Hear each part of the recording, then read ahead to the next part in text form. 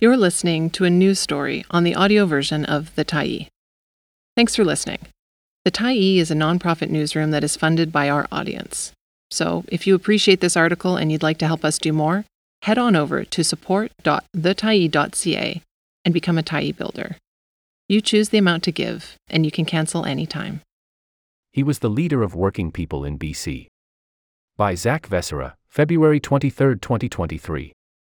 They put Ray Haines in jail at 84, and he was only shocked it didn't happen sooner. For decades, Haines led British Columbia's unions in the days when striking workers were routinely jailed. He spent a lifetime at picket lines and protests, masterminding some of the biggest job actions in British Columbian history.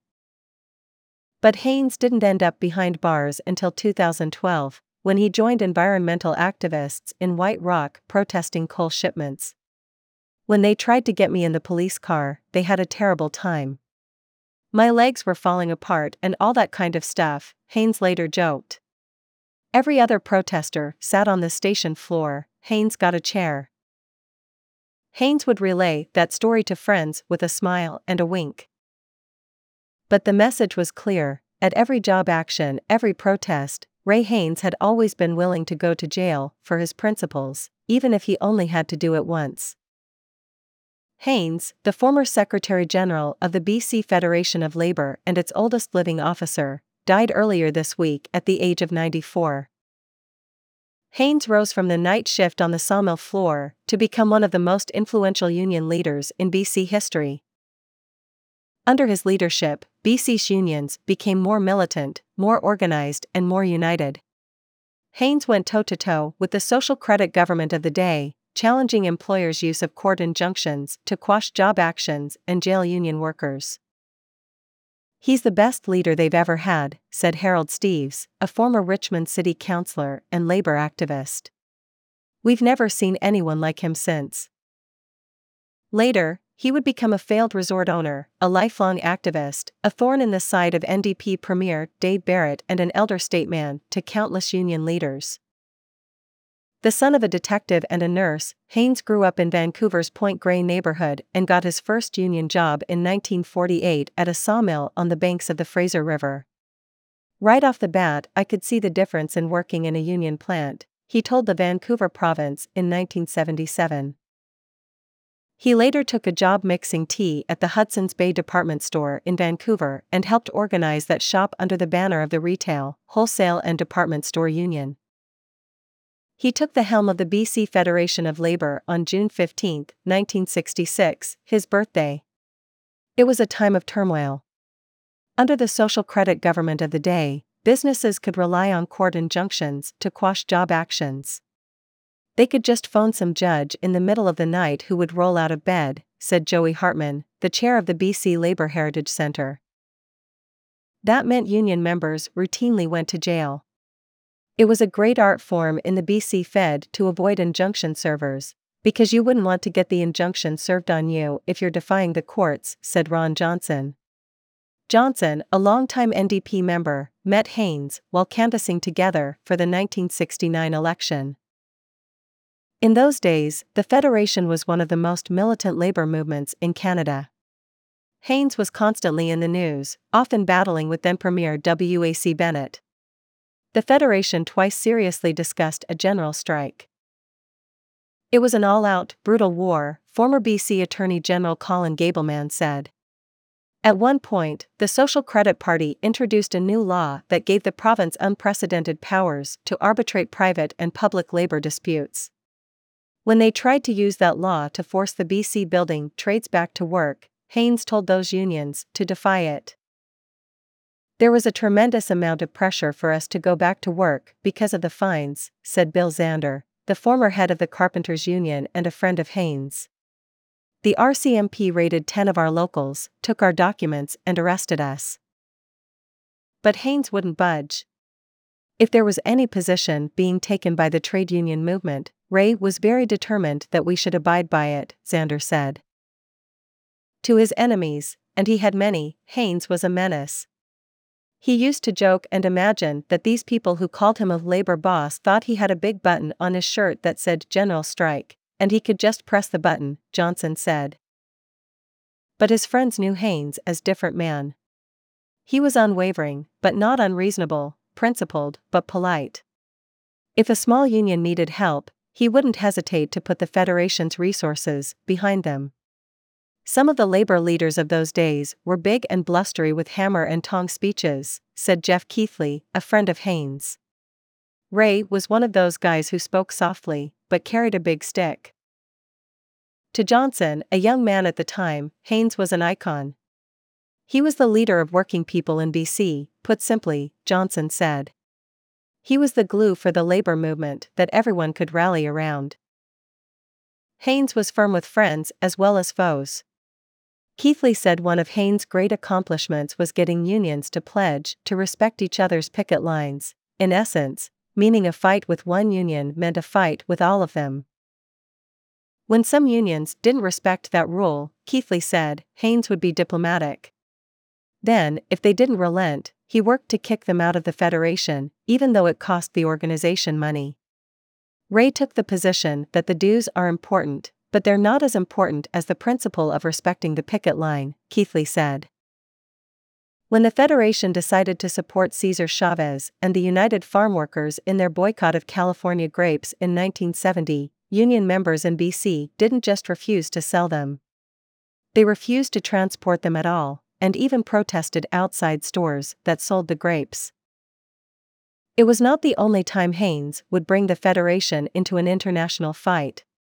Gableman, the former MLA, said Haines viewed unions as a tool for social change. Under his leadership, the Federation established committees for environmental protection and women's equality. It opposed oil drilling in the Georgia Strait and the war in Vietnam. In 1971, for 30 minutes, workers across the province downed tools to protest American nuclear testing. He always saw the world from the point of view of the underdog, from the dispossessed, from the view of people whose life was tougher than his, Gableman said. Haines wasn't a gambler, but poker was his favorite hobby. He, Gableman, Xander, and other union members would play games into the small hours of the morning. There was almost always a poker game during Federation conventions or during the 2-week-long labor schools, and many of the games would stretch through until 5 or 6 in the morning, Gableman said. And then people would go back and be bright and shiny for the convention receiving at 9 o'clock in the morning. Some players drank like fish and smoked like chimneys, but not Haines. It was diversionary. It enabled a kind of relaxation away from the rigors of tensions in labor relations, and the tensions within the labor movement for that matter, Gableman said. He kept going to those games even in his older age. His eldest daughter, Deborah Nyeworth, said Haines would stay with her and her husband whenever he was in the Lower Mainland to play. We always joked it was like having a teenager because he would roll in at 1 or 2 in the morning, Nyeworth said. One of Haines' great challenges came in 1972, when Dave Barrett's NDP won power. Haines, a former BC NDP president and longtime supporter, was elated. But he would have a contentious relationship with Barrett's government. Gableman, an MLA at the time, said Barrett wanted to distance the government from the labor movement. He saw it as a political encumbrance.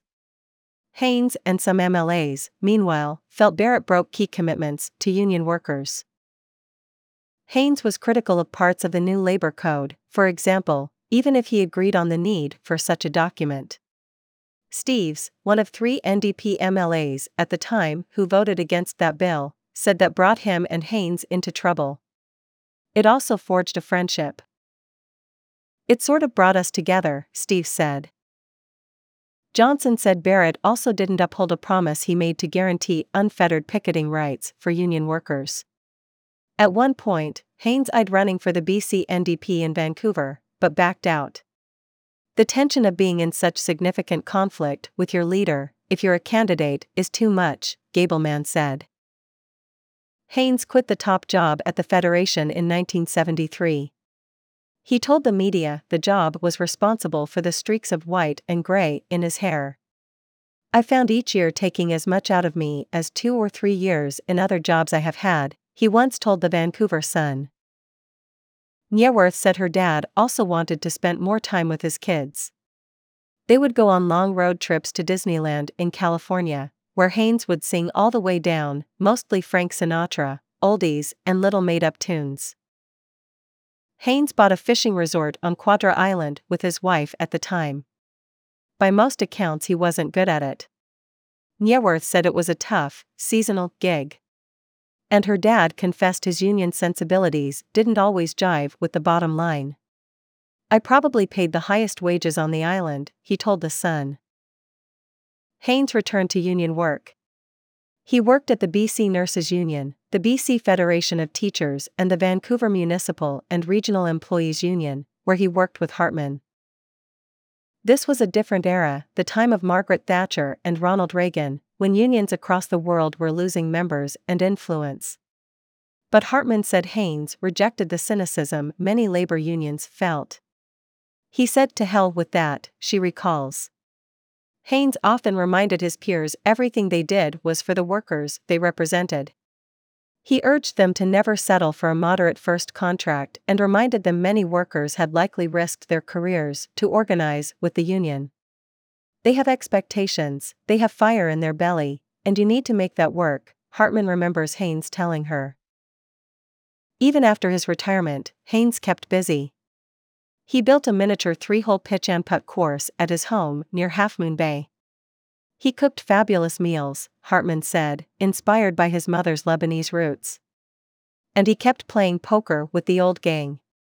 When Johnson visited Haynes in the hospital, he said Haynes was anxious to get out in time for the February match. And Nyeworth said her dad was always writing cards to friends for Christmas, a birthday, or an anniversary. In a statement, BC Federation of Labour President Sasan Skidmore and Secretary-Treasurer Harminder Singh Cayley mourned Haynes' passing.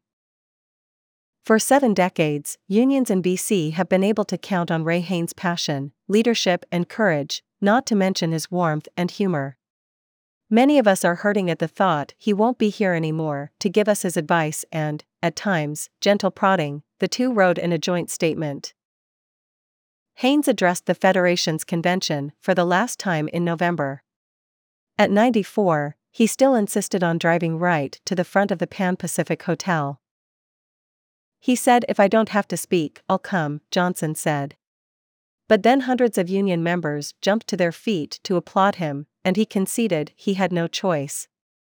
He spoke about the California grape boycott, his poker games, and that day in White Rock in 2012, when he finally went to jail for what he believed. "I got a couple more years behind me," he told them then. "So I'll try and be with you." Ray Haynes died on Monday. He leaves behind a wife, his brother, 3 children, and a province he changed. Thanks for stopping by the Tyee today. Anytime you're in the mood to listen to important stories written well, we'll be here. And if you'd like to keep independent media going strong, head over to thetyee.ca and click on the Support Us button to pitch in. Finally, big thank you to all of our Tyee builders who made this story possible.